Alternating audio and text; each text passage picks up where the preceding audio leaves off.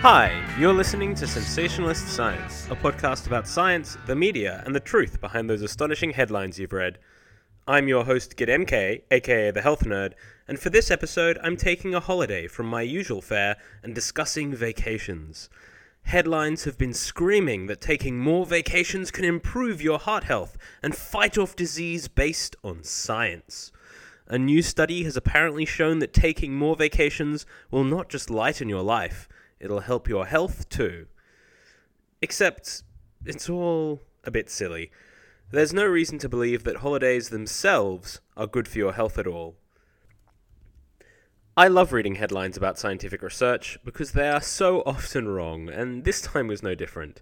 From "Vacations are good for your heart" study from the Deccan Herald to the spectacular "Just in time for your summer holiday, scientists prove a vacation is good for your health because it cuts your risk of heart disease" from the Daily Mail, news sources from around the world have leaped on the idea that holidays are good for you because, let's be realistic, it's something that we all want to hear. If holidays are good for your health, that's just one more reason to get away. I mean, not everyone can take holidays, or even take more holidays than they already do, but that reality is lost in the media narrative because it doesn't make a very good story.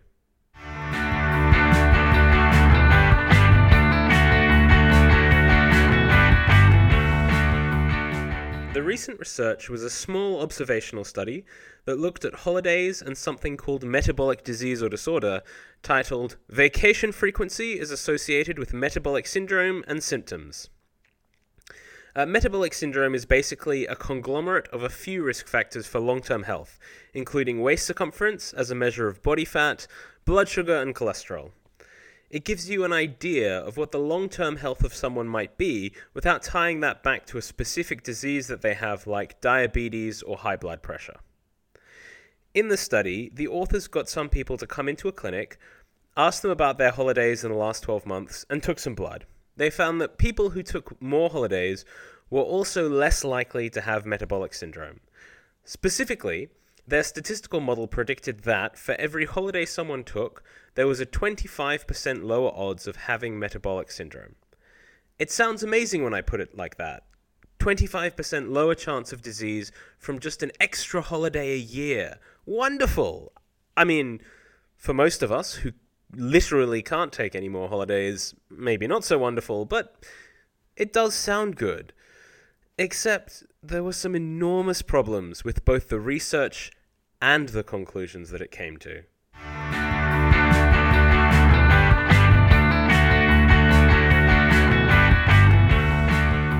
So, firstly, I said the study was small. I didn't say quite how small, which is an important point. For cross-sectional epidemiological research like this, where all we are doing is looking back through the memories of people to try and establish associations with their current health, a small sample size is in the range of 100 to 200 people. I've personally never seen a study with less than 300, and most clock in somewhere between 1,000 and 1,000,000.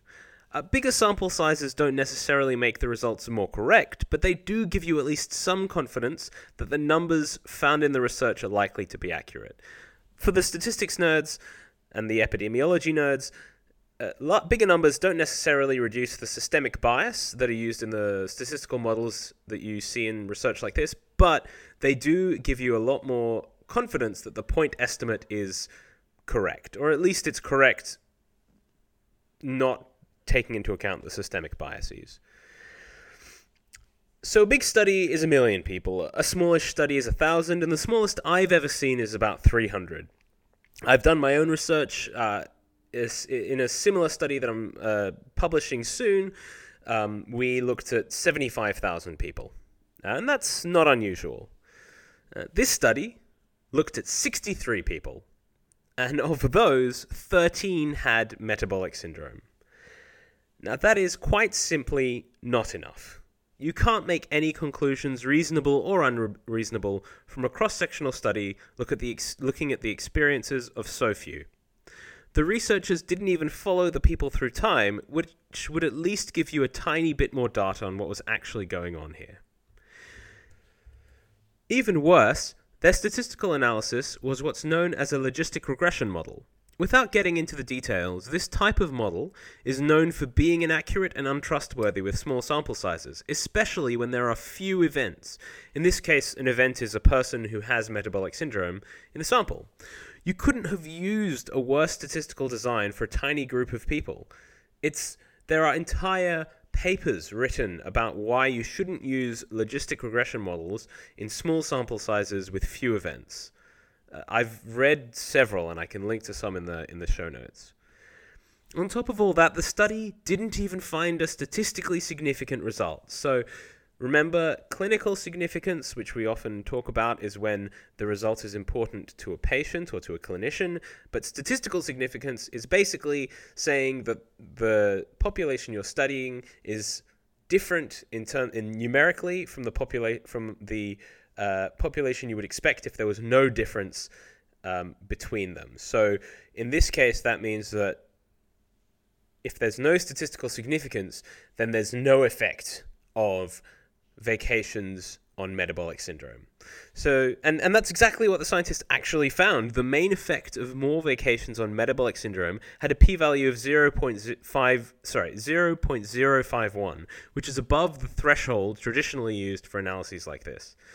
Now, we can debate the pros and cons of p-values and their importance in frequentist statistical analyses, but if you're going to use them as your cutoff, you should at least note that you didn't find anything significant at all. I mean, the researchers bolded the number, but didn't note that actually it was above the arbitrary threshold that we use in research like this.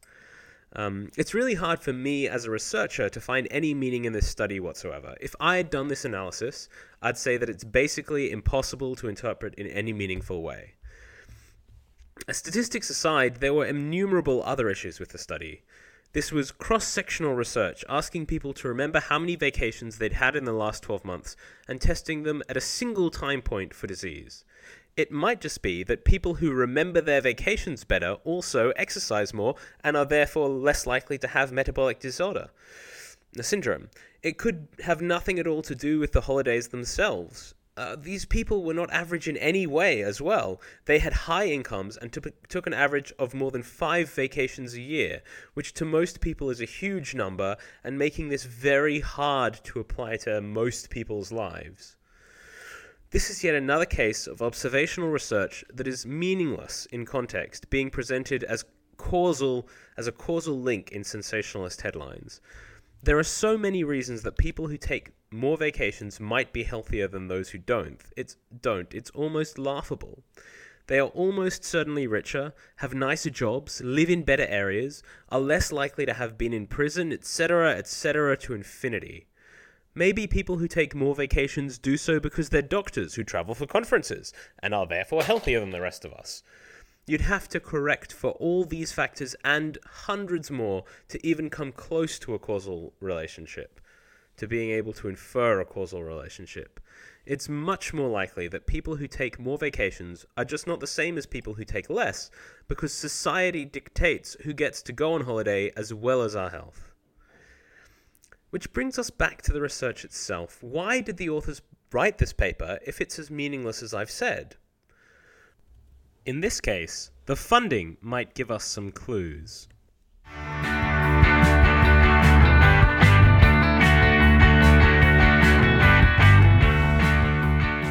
When a study finds that taking more holidays is associated with better health, you have to ask yourself, who benefits?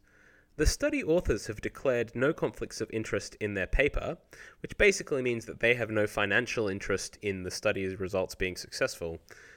But there may still be issues remaining, even if they don't, for example, own stock in a company that this research would directly benefit.